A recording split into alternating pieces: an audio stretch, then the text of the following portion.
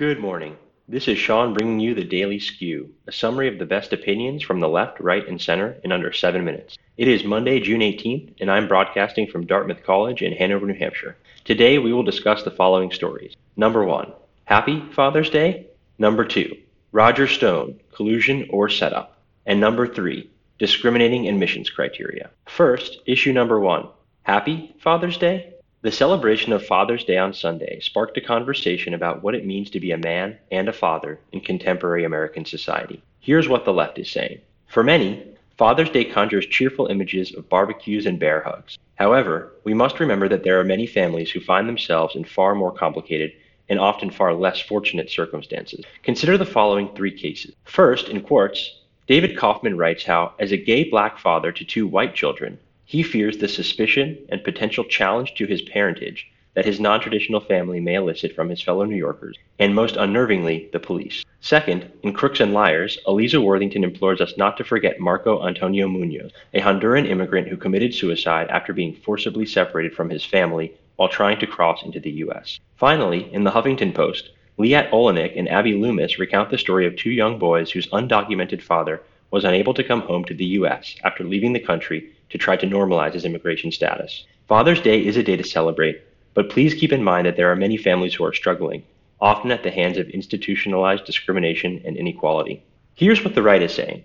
We are facing a crisis of family, fatherhood, and manhood. Between 1960 and 2016, the percentage of children living in 2-parent households in the U.S. decreased from 88% to 69%. The consequences of this shift are disturbing. Fatherless homes produce 71% of high school dropouts, 70% of juvenile delinquents, and 63% of youth suicides. The list goes on to include elevated rates of behavioral disorders, aggression, incarceration, and overall achievement. The causes of this crisis are manifold. Chief among them are fewer job opportunities available for low-skilled men and the weakening of traditional community organizations, especially faith-based organizations. Another important cause is our culture's assault on manhood. Today, men are either labeled toxic, or they are portrayed on TV as cases of arrested development, beer-swilling, barely literate frat boys. There are bad men out there, and many have rightfully been exposed for their immoral acts. However, there are many more good men and fathers who show up day after day to do their best. Let's give them the thanks they deserve. Next, issue number 2, Roger Stone, collusion or setup. Details emerged about Trump advisor Roger Stone's May 2016 meeting with Henry Greenberg, a Russian national who offered dirt on Hillary Clinton in exchange for $2 million. Here's what the left is saying. Where there's smoke, there's fire. And there's a lot of smoke. All of a sudden, Trump advisor Roger Stone has recalled meeting Henry Greenberg, a Russian national who offered dirt on Hillary Clinton in exchange for $2 million. Perhaps Stone has a failing memory, or perhaps he spoke with so many Russian nationals during the campaign that they all sort of blend together.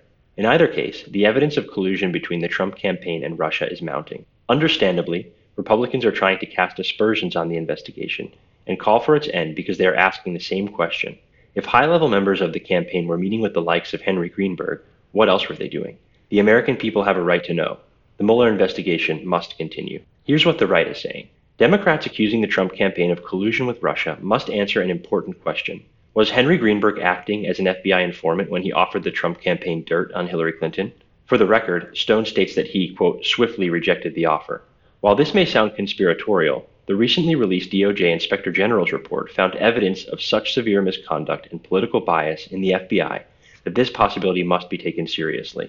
Recall top FBI agent Peter Strzok's texts vowing to, quote, stop candidate Trump from becoming president. Just as the Democrats argue that we must know if there was collusion, we must also know if the highest law enforcement agency in the land is itself acting lawfully. At the very least, the FBI must account for the significant amount of resources that it dedicated to investigating the Trump campaign. Finally, discriminating admissions criteria. The Students for Fair Admissions is suing Harvard, claiming that newly released records show a policy of systematic discrimination against Asian American applicants to the university. Here's what the left is saying. Harvard University's commitment to champion diversity should be applauded. The current lawsuit before the university should not. Edward Blum, the activist behind the Students for Fair Admissions, is exploiting Harvard to challenge a previous ruling that upheld affirmative action in college admissions at the University of Texas at Austin. However, the evidence that Harvard discriminates against highly qualified Asian American applicants by systematically assigning them low scores for subjective qualification such as positive personality, likability, courage, kindness, and being widely respected in spite of the fact that on average alumni interviewers assign them much higher scores, is highly troubling and smacks of the university's 1920s era Jewish quota. Affirmative action is positive for disadvantaged individuals and society as a whole. Harvard must not provide ammunition to those who want to dismantle the policy and undo decades of progress. Here's what the right is saying. The lawsuit against Harvard has put affirmative action advocates in a difficult position.